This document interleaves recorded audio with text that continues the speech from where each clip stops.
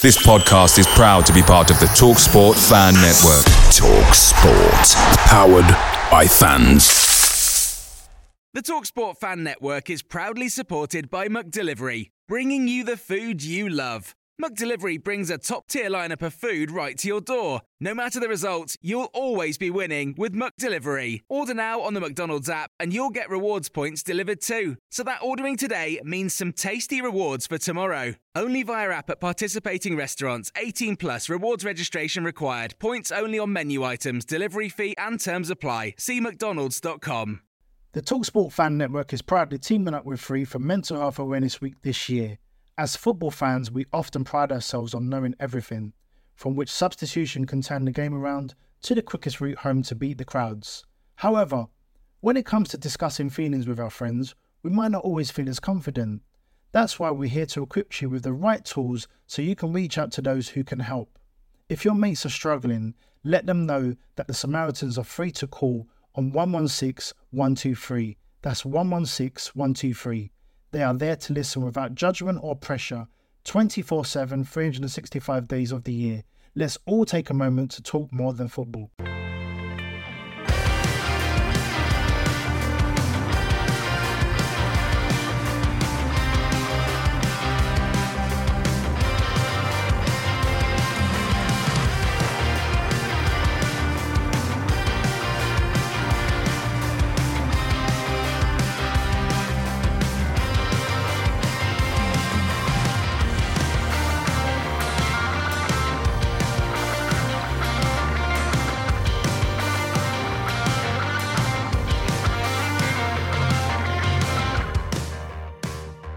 Hello and welcome back to the Oak Road Hat podcast. I am Billy Mully and today I'm joined by Stephen Day and Ollie Kay.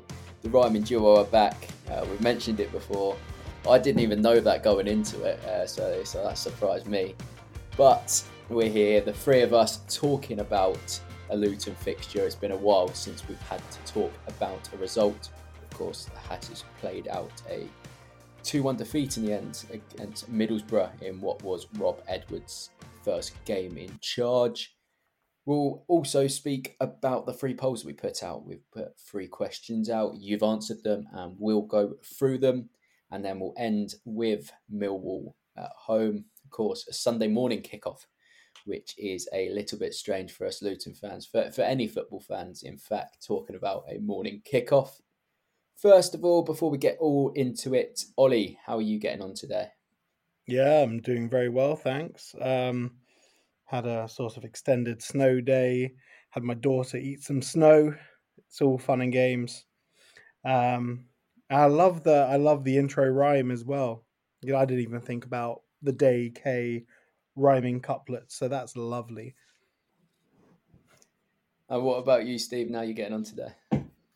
Not too bad. A lot of my work has been outside, so quite cold, but yeah, it's all good. You've got the World Cup in the background as well. Could have been so different, couldn't it? It could have been completely different. We wouldn't have been recording at this time. We would all be watching England versus Morocco. It should have been England versus Morocco, but that means all eyes go back on to Luton. We'll speak today about Middlesbrough, as I said in the intro, and I guess the first place to start is the starting 11. It was the same starting 11 that started the game previous, showing that there might not be too many changes. But I just want to gauge from you two, were there any noticeable differences from the way we seemingly operated in the first half under Rob Edwards? Yeah, only in the first half that I could see. We weren't really doing anything spectacular in the second half. First half, I wrote some observations about it. I noticed our play was very slick, especially for the first 35 minutes. We were sort of progressing the ball up the pitch, similar to Coventry. I might even mention that in my observations post. Which is really nice, and it's how I'd like to see us progressing the ball up the pitch. But then we sort of let Middlesbrough back into the game, and then it just looked same old. and obviously we're down to not even bare bones. We were down to bare bones. We're sort of at the skeletal system now for defense. I don't know what we're going to do now that Bell's missing the next game. Yeah, it's definitely an interesting situation with Bell. Seemingly, as you say, at our bare bones, even without having our left back that's playing in a central defensive role out. It's a situation that's happened too often. I have to say that we've had to dip into sort of the fullback area to play central to play at centre back. It's not a situation you want to be happening too often in a season, but unfortunately for us, it keeps on happening. Of course, January will be an opportunity to address that. Stephen, I'll come to you. You caught the second half. Probably wasn't. If you had a selection of the two halves to watch, you probably would have wanted to watch the first. You've seen 2 goals conceded without reply. Was it 2 goals? No, 1 goal. 1 goal because it was 1-1 at half time. I did manage to catch 5 minutes of the end of the first half. Well, I caught the goal basically as I was walking in the door. So yeah, I did catch both Middlesbrough goals. Oh, lucky you! Maybe not the good luck, John.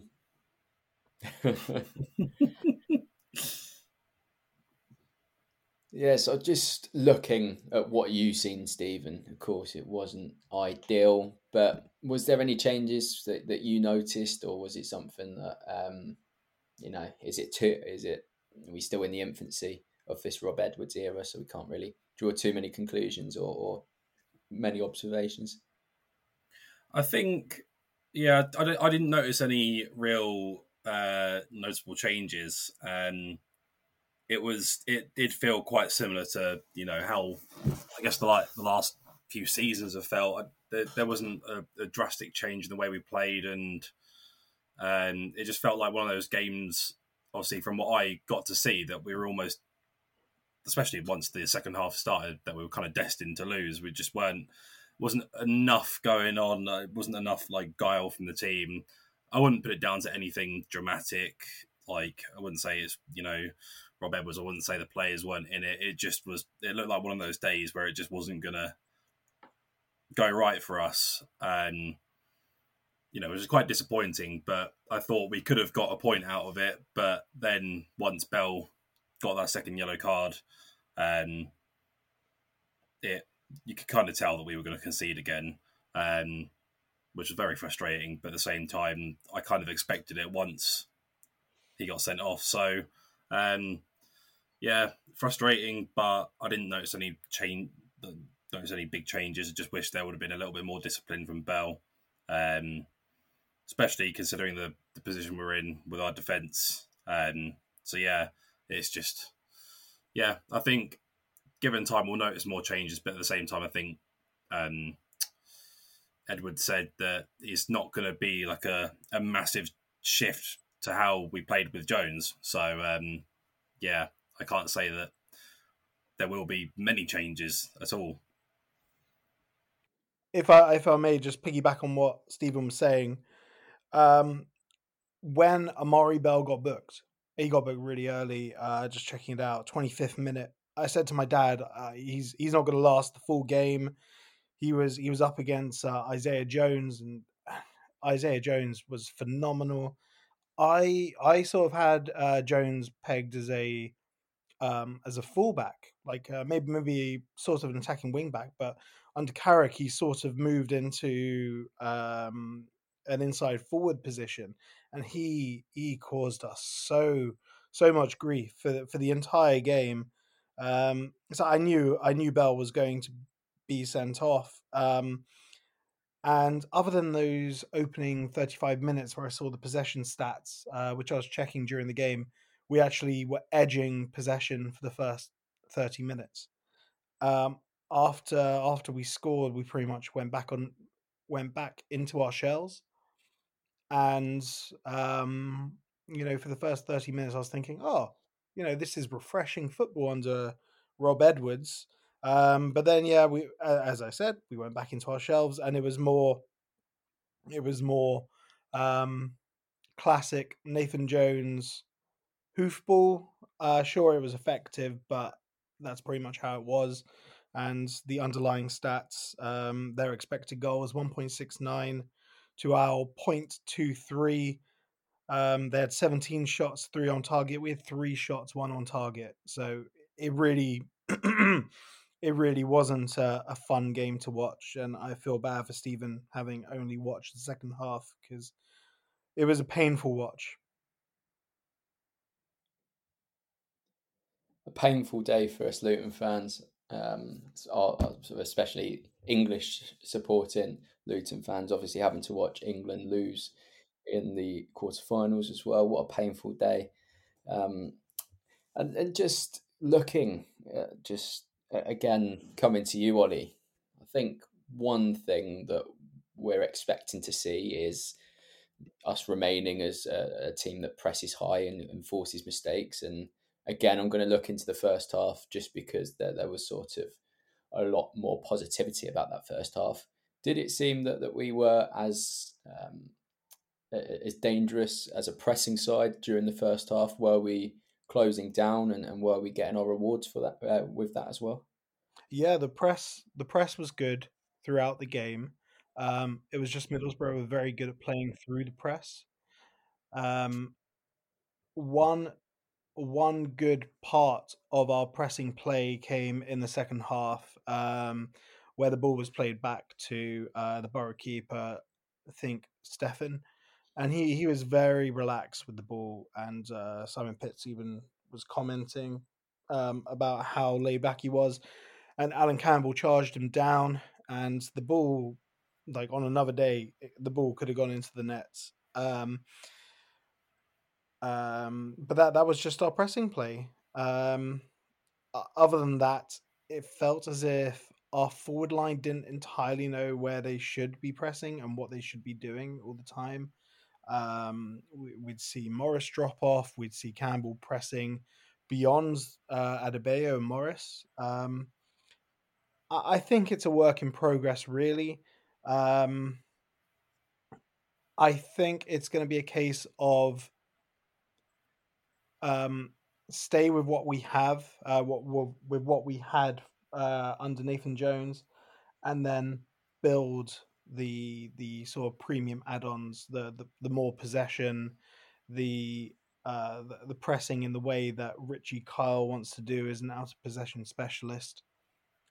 We just got to keep the faith, wait, watch, and hope that we see a bit more as Edwards, Kyle, and Trollope have a bit more time with the players, really.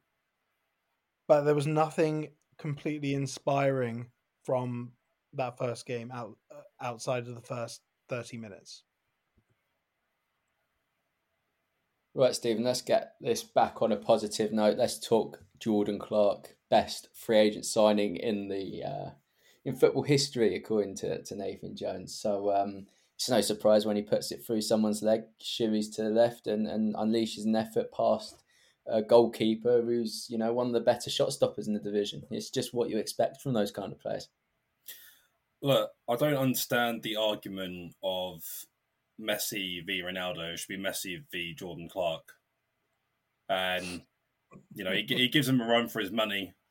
It was, I think it was nice to see a player bring out like a moment of brilliance like that. Because I think a lot of the time we're a very hard-working side. We grind for the win. It doesn't feel too often that we'll see a massive amount of flair or that flair resulting in a goal. It seems like we get goals from hard-working positions. Like we really work for it. Whereas not saying you don't deserve to score a nice goal like Jordan Clark did, but it's not often we see that, and I think it would be quite nice if there is a bit of a change where players are allowed a bit more creative freedom.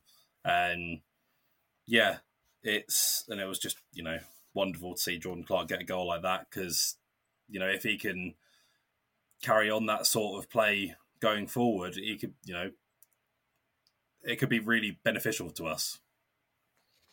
And of course, Luke Walsh, a writer, Oak Road Hatter, he wasn't too happy with the fact that Botafogo didn't come to Kenilworth Road. He was disappointed, didn't get to see the Brazilian flair. Well, Jordan Clark brought that to Riverside Stadium. It's great to see. Love Jordan Clark. He's had to play in so many different positions, but he has found his home pretty much now as a central midfielder. And strikes like that, the movement as well, just to poke it through someone like Johnny Howson's leg, skip past Hayden Hackney, one of the most exciting midfielders in the division at the moment, and to put it away like that. Jordan Clark, that is why we love you at Luton Town.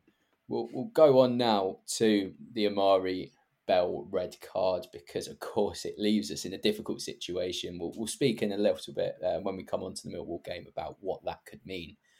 But first of all, looking at both challenges, I'll start with you, Stephen. Do you think they were? Do you think they warranted a red card?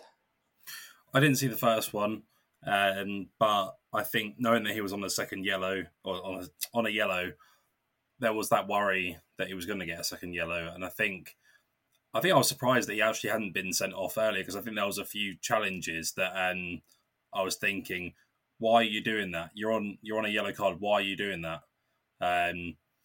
So I think that's, hopefully a learning curve for Rob Edwards. And I mean, I had nothing to complain about. My only complaint was, why wasn't there more discipline from him, or why wasn't he taken off?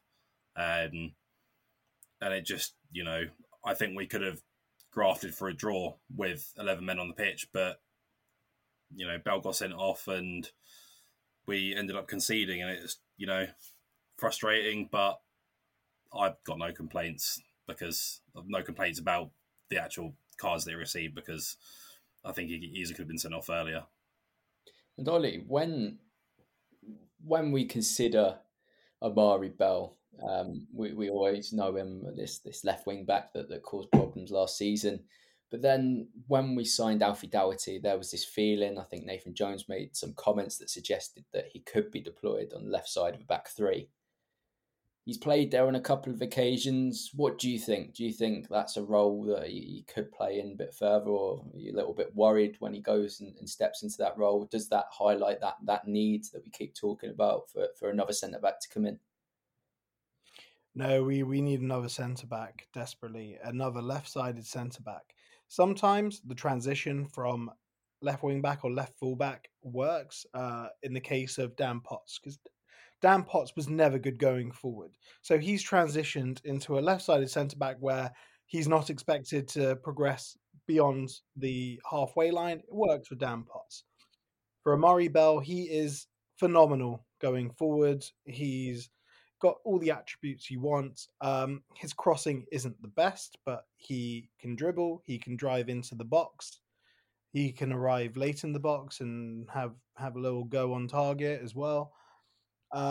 He doesn't convince me at left centre-back.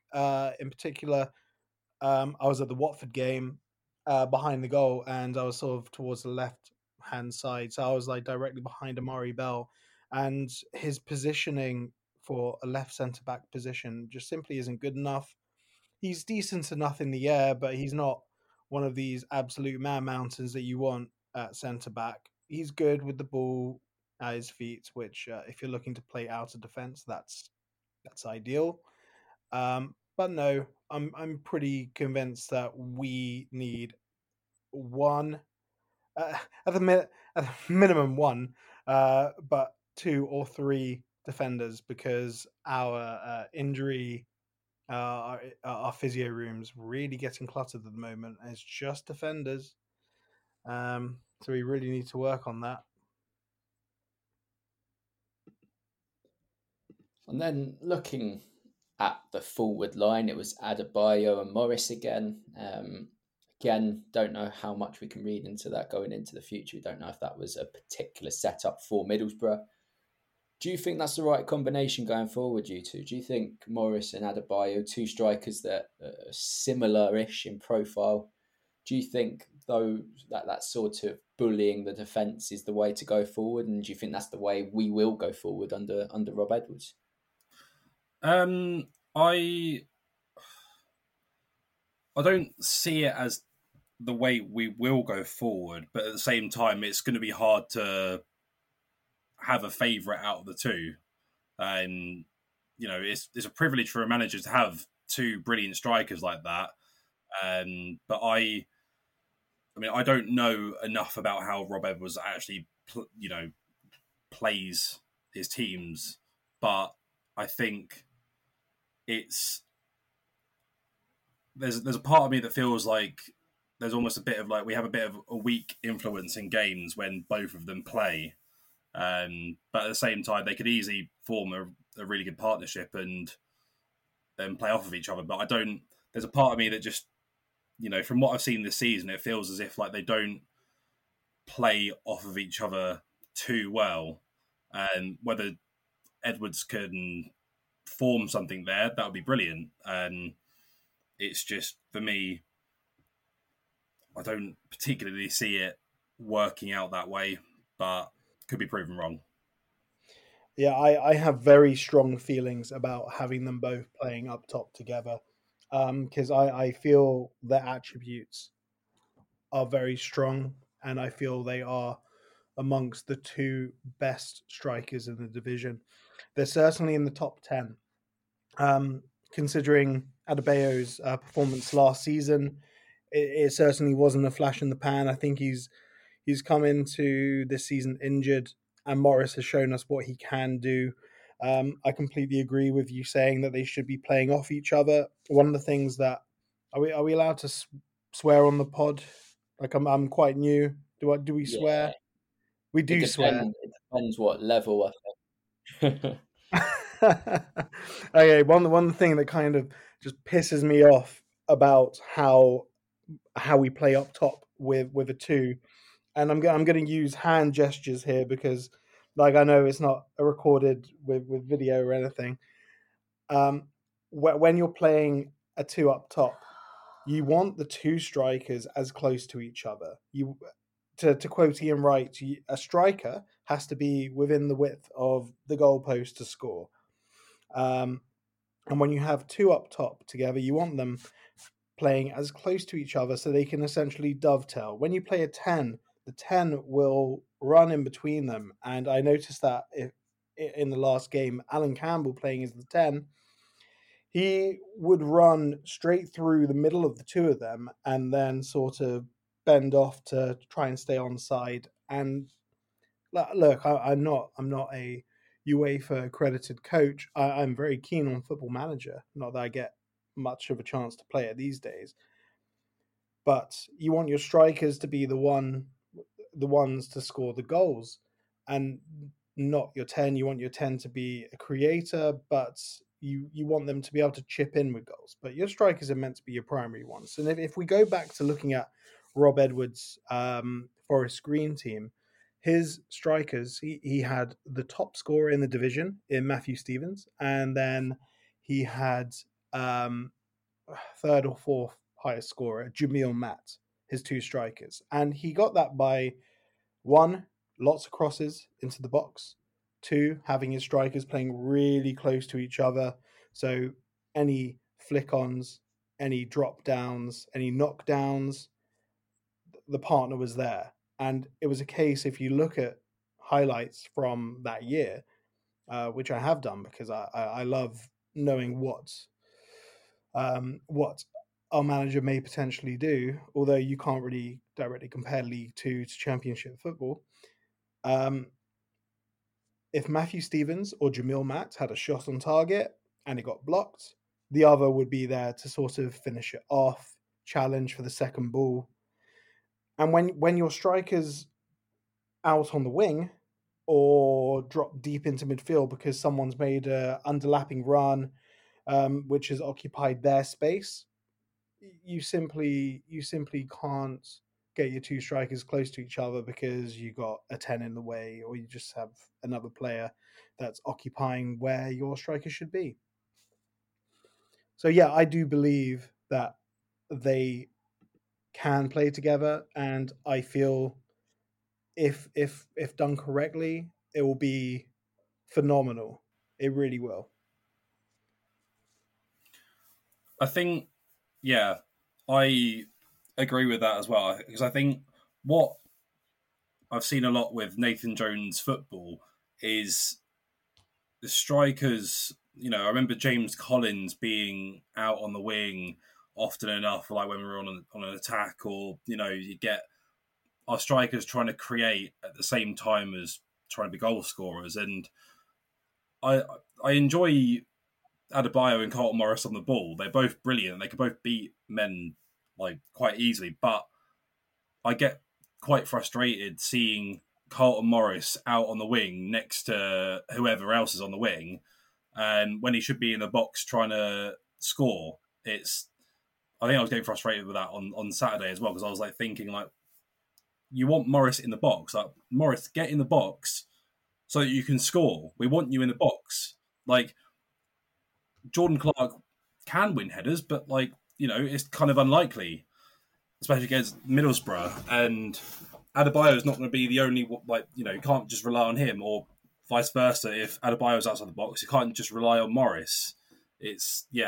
So I think if they play together, they have to, I hope anyway that they do play in the sort of way that Ollie's just described. They've got to be playing off of each other and, close to each other. And if there's balls into the box or shots, they've both got to be either one of them taking the shot or getting on it. And because we've got two very good strikers that both should be scoring goals and both should be in the box trying to score goals. He does have that tendency, doesn't he, Morris, to drift off to the left wing. He did do that a lot for Barnsley. He did play as a left winger for a while as well. And I do think it's happened. I think there has been bright moments that have pretty much been derived from when he's drifted out to the wing.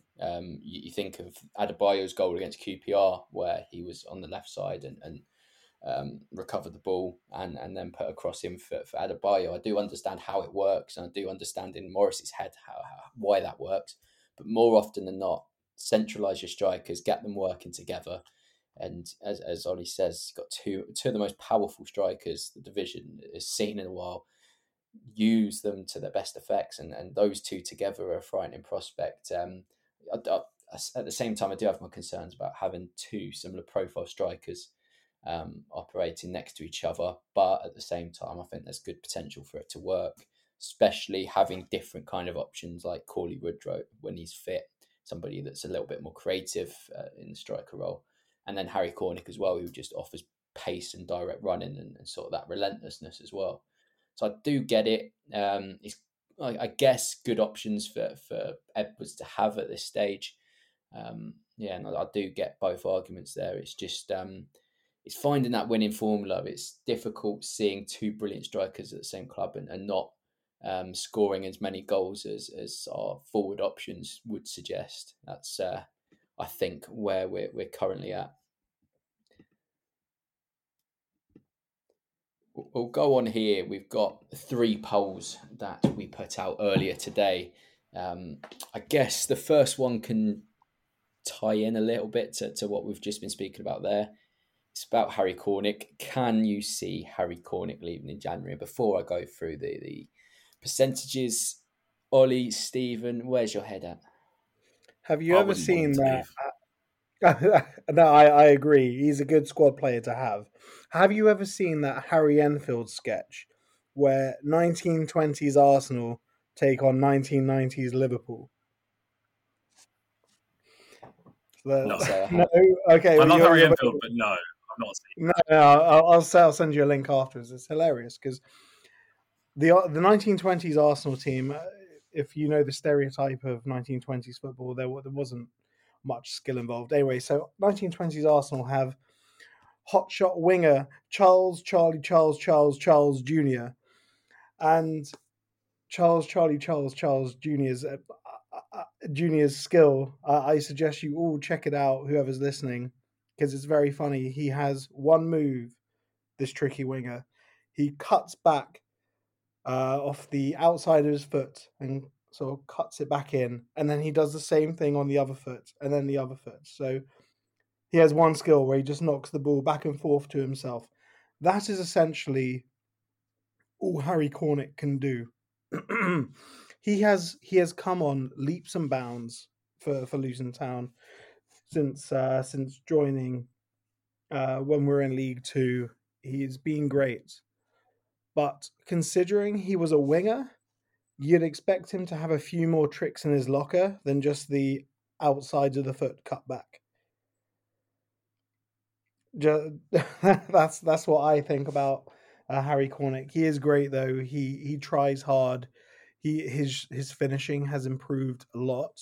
I think we have Graham Jones to thank for that. I don't think he will be going anywhere because he signed a long-term deal maybe a season or two ago. And we need the options from the bench as well, like an alternative, because we have Cameron Jerome, who's just an older version of Adebayo and Morris, in the sense that he's just a athletic unit up top that can win headers, whereas Harry Cornick is a player that can run in behind. Not that we're playing many balls that go in behind, but if we can add that string to our bow, Harry Cornick's exactly the type of player that you want, doing those little runs in behind the defence. The reason the poll was put out is because through the grapevine, Harry Cornick's contract is set to expire in the summer.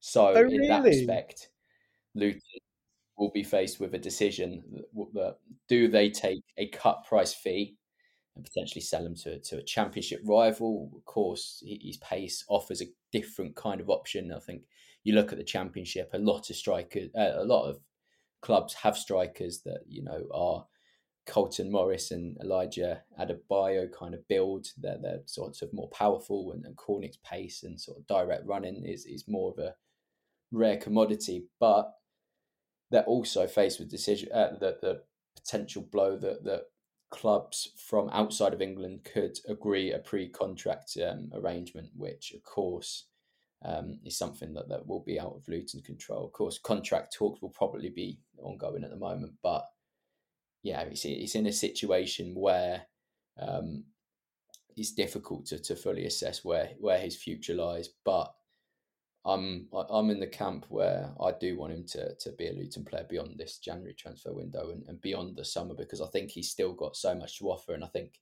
what he displayed next to Elijah Adebayo last year and what he's displayed in sort of the brief moments he's got with Colton Morris is that he supports the play very well. And I do like the link-up play when a pacier striker is deployed next to a taller, more physical presence. And I think that's my basis for wanting him to remain at Kenilworth Road. Yeah, I think for me, I wouldn't blame Harry Cornick for wanting a different challenge, because he's been with us, since 2015, 2016. So I wouldn't blame him for wanting a new challenge. But at the same time, I don't want to lose him. And I think that he does almost have that feel about him that is like, you get those players in the Premier League that are like, they've got so much potential every year. It's like, they've got so much potential to like grow and like, get into, their potential. And then you just keep saying that until they're like 26, 27, which is where we're at with Harry Cornick a little bit as well. Because I think we all thought he was going to be a lot, not saying that he's bad, but I think we all thought he would be probably a Premier League player because he had, the pace and in League Two, he was probably a little bit too good for League Two. But it feels like he hasn't, fulfilled his full potential, because we all thought he could have been scoring more because, for years he didn't have shooting boots really. He missed one-on-ones, and it seems that, as you said, thanks to Graham Jones, he sort of fixed that problem. But I really wouldn't want to lose him, because even if he's happy to like be on the bench, like he's so good to bring off of the bench. If we're chasing a game, if we're drawing, he's someone that completely changes the dynamic of the game later on. So I think he's a really important player for us. So yeah, I really hope he doesn't go, but at the same time, Edwards might be playing a style that doesn't fit him, and they might not be, asking him to stay. They might, or I don't think Edwards would be unprofessional, but I think they'd be having talks saying that this is what's going to go on, and so very up in the air with that. I was actually really shocked because I had a look, and that contract extension he signed was in 2019, July 2019. So yeah, he would be most likely coming to the end of his agreement. That's quite shocking how time flies. Crazy.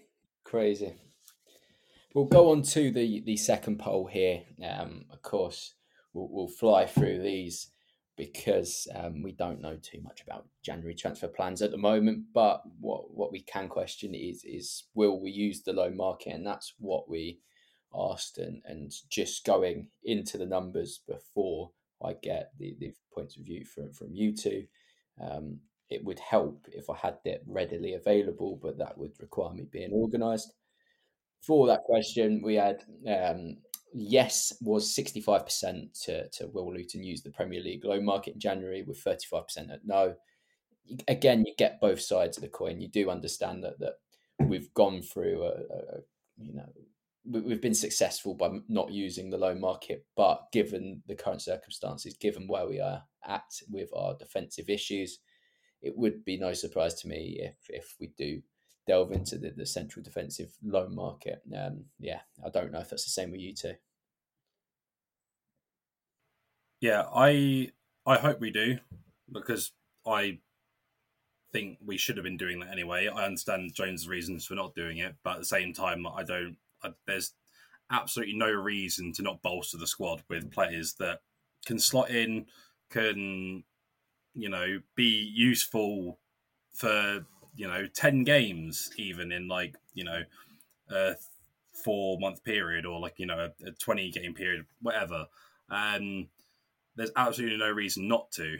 And because I personally don't view it as developing other teams' players. I think you're making sure you have the strength to go on in an injury crisis, which we've seen happen a fair amount. So I think I hope that Edwards is the sort of person that would look to make the most of it, because we need to, and it would be a nice change from the way that Jones operated, and I think there's got to be players that are going to be useful for us as well, and I just believe there's absolutely no reason not to, and I hope Edwards is the sort of manager that does, and I think Ollie, with the research that he's done, he probably knows how many loan players Forest Green used. So, yeah, I'll give the floor to Ollie now. No, I don't know how many loan players Forest Green used. But I do think that we need to use the loan market. You just look across the division. Birmingham, especially, 2 of their back 3 are in on loan. One that has especially impressed me so far is I think it's Austin Trusty, the USA defender on loan from Arsenal. He's been sublime for Birmingham, and they're using loans to paper over the cracks and deficiencies in their squad. 3 of their midfield 5 as well are in on loan. And I refer to an article that was written by Billy for Oak Road Hatter, and he highlighted 2 potential candidates that we could bring in central defence. Bashir Humphreys and Aaron Cashin, and I think these are 2 sensible options. Nathan Jones's outlook on loan signings was very short-sighted, whereby, if we cannot sign them permanently, there is no point. Because loan signings, especially from the Premier League, can take you to that next level. We saw that with Kiernan Dewsbury Hall. He took a team that had finished 19th and stayed in the division by the skin of their teeth the season before. Took them to 12th. And if you look at our incomings and outgoings that season, we pretty much were the same team. We didn't make any incomings until January when we brought in Adebayo.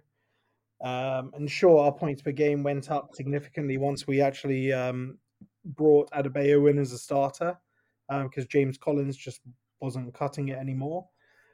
But that shows the impact that a Premier League loan, especially when done correctly, can have on your team. It's simply simple as that. Yeah, I do. I think we're all in agreement there that a Premier League loan move does seem appealing, does seem that it's probably best thing to do in amidst this defensive crisis we do find ourselves in. The third and final poll was how many points do you think Luton will take from the next 4 games? And just to run through them, of course, it's Millwall at home on Sunday. We've got Norwich at home on Boxing Day. We've got QPR away on the 29th with that awful kickoff time. And then we've got Huddersfield away for New Year's Day, which I guess is a crazy run of fixtures. Of course, it's the Championship. It wouldn't be any other way. You've got QPR away, a place that we don't like to go out and win games. Millwall at home has always proven to be tough. Norwich, another team that are performing well at the top of the division. And then we've got Huddersfield away, which will want to be putting right after losing out the playoff semi-final their last time out.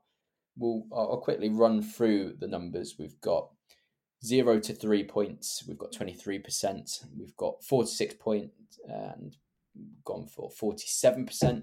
And there's a 30% at 7 to 9. No one went with the full house ambitious answer of 10 to 12. So I think that sort of explains and shows that it's going to be a difficult period. Of course, starting the Rob Edwards era with Middlesbrough away was tough enough, and these fixtures look to follow on that trend. But whereabouts are you two? Starting with you, Ollie. Just remind me, am I allowed to swear on the pod? Yeah. Again, you gave it before, and it was. But I only said the word pissed. I didn't drop like anything serious. Yeah. So we're playing Millwall at home, and we have 2 fit centre backs. Our backup left centre back isn't available, and we're going to be going up against Millwall, who are solid from set pieces, and they have Jake Hooper, who is like 80% neck. We are fucked. We're going to concede at least 3 set pieces. I can guarantee it. It's not looking good. And it's not like having Amari Bell would even save us, because Millwall are such an aerial dominant team. And we just don't have centre-backs. We need centre-backs. So I actually voted for 4 to 6 points in that poll. I believe I was being overly optimistic there. I don't like being pessimistic, but those are tricky games. Those are really tricky games. And we're just going to be limping over to the January transfer window, where we can hopefully sign Porteous or bring in some youth loans from the Premier League. It's just a case of hopefully we get 1 win and a draw and then lose the other 2. I don't care who we win, who we draw against, or who we lose against there. Actually, no, I'd like to do the double over QPR, because they're so smug, those QPR fans. If we could do Millwall and QPR, well, I don't think we have a chance against Millwall. I don't want to be pessimistic, but that's how I feel. We're screwed right now in terms of, like, who are we going to put in defense? Seriously, who's going to line up in a 3-man back line?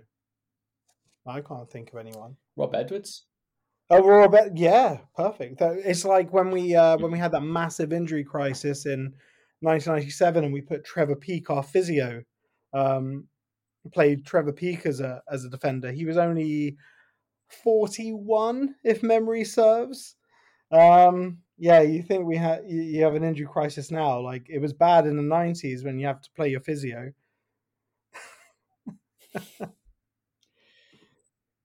Stephen, what about you then? Where would your money go? My instinct tells me 4 points. It's not that I'm feeling like very pessimistic. It's just I think we're in a transition period, and I don't think it's gonna be a quick transition. I think it's going to be a slow transition, but it's going to be a good build. So I think it's going to take a little while. Obviously, Ollie's touched on the injury crisis. Hopefully, we don't get a point to where we have to put who is our physio, like Simon Parcel or something. Simon Parcel, like 65-year-old Simon Parcel. That's a step worse than having 42-year-old Trevor Peake, who actually was a defender. He was a professional player that played for Luton in the 80s.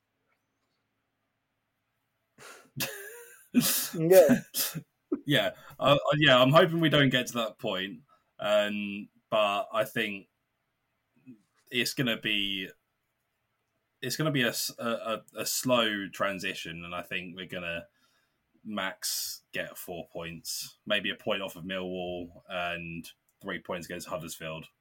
But knowing Luton, it will be a win against Norwich and a draw against QPR, and then loss against Millwall and Huddersfield. You can't predict with this Luton team. Here's a question for you both.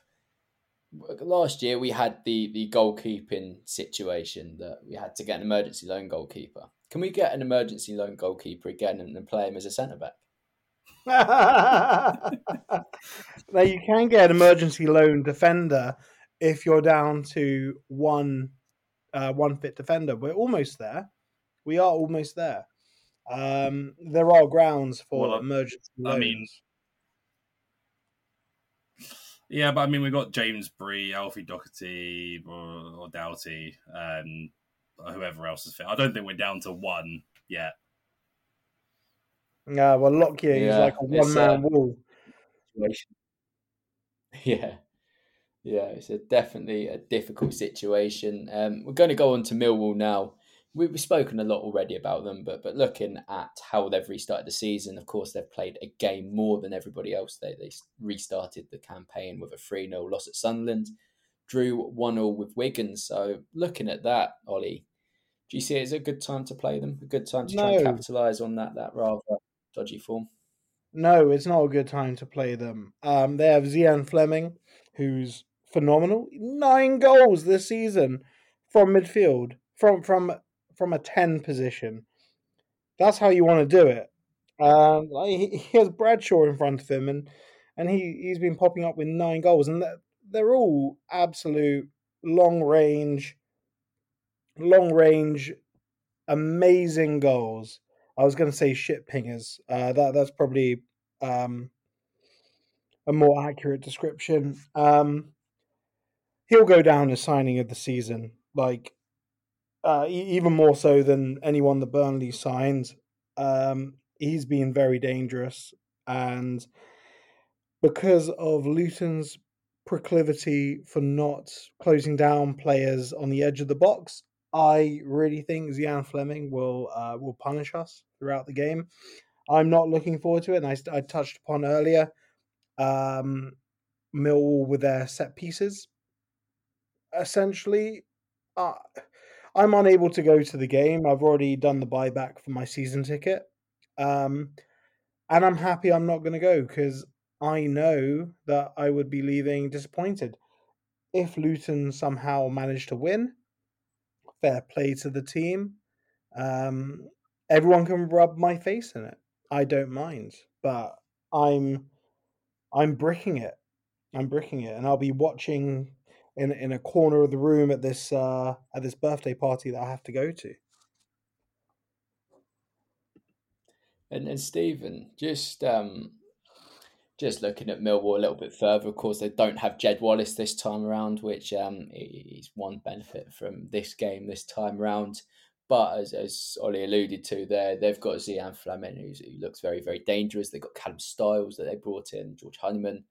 Do you expect it to be a tougher test than it was last year?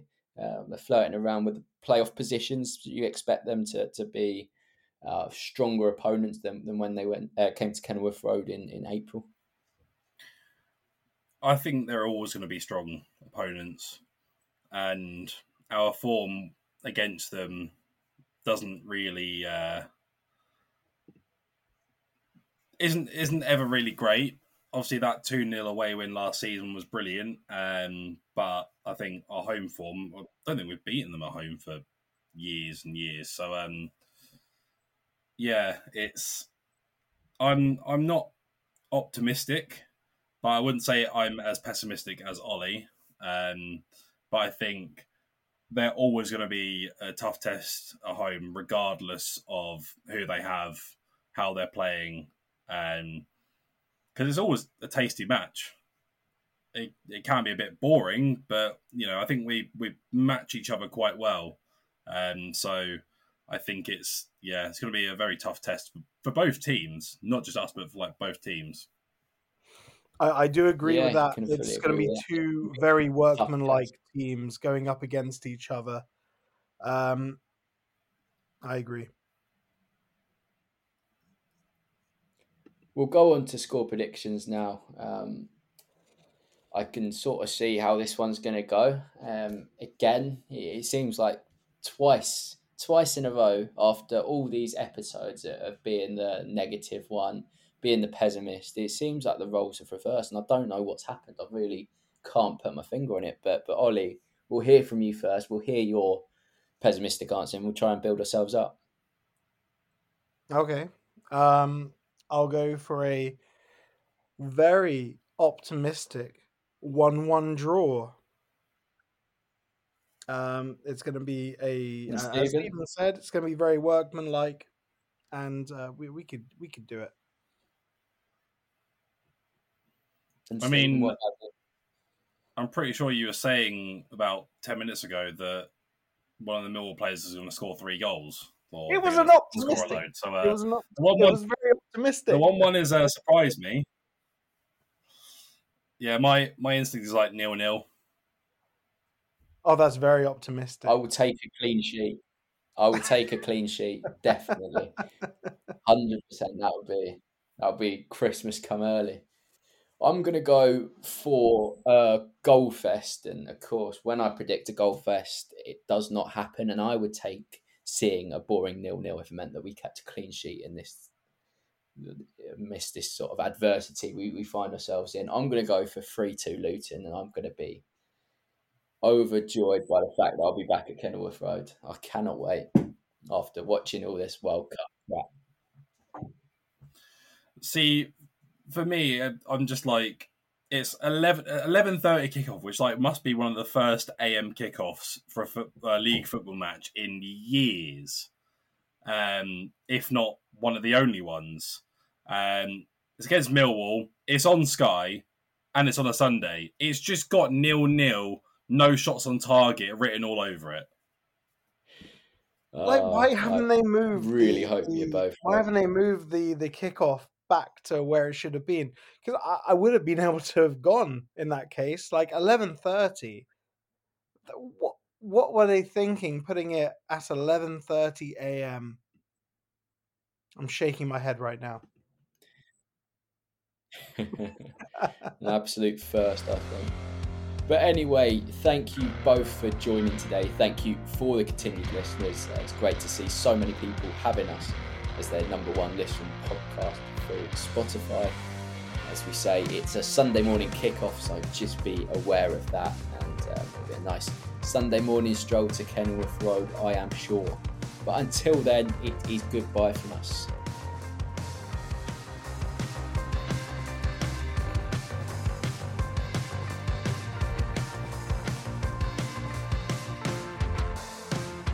The TalkSport Fan Network is proudly teaming up with 3 for Mental Health Awareness Week this year.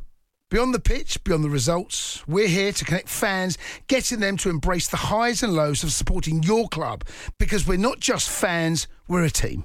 With 2 in 3 football fans having struggled with their mental health, we understand that life off the pitch can present its own challenges. That's why we're committed to ensuring you have the tools to stay connected with your friends and fellow supporters. Take a moment to connect with your mates. A simple text or an open conversation can make a world of difference. And if they don't respond right away, don't hesitate to follow up. Let's all take a moment to talk more than football. Away days are great, but there's nothing quite like playing at home. The same goes for McDonald's. Maximise your home ground advantage with McDelivery. Order now on the McDonald's app. At participating restaurants, 18 plus, serving times, delivery fee and terms apply. See mcdonalds.com. This podcast is proud to be part of the TalkSport Fan Network. TalkSport. Powered by fans.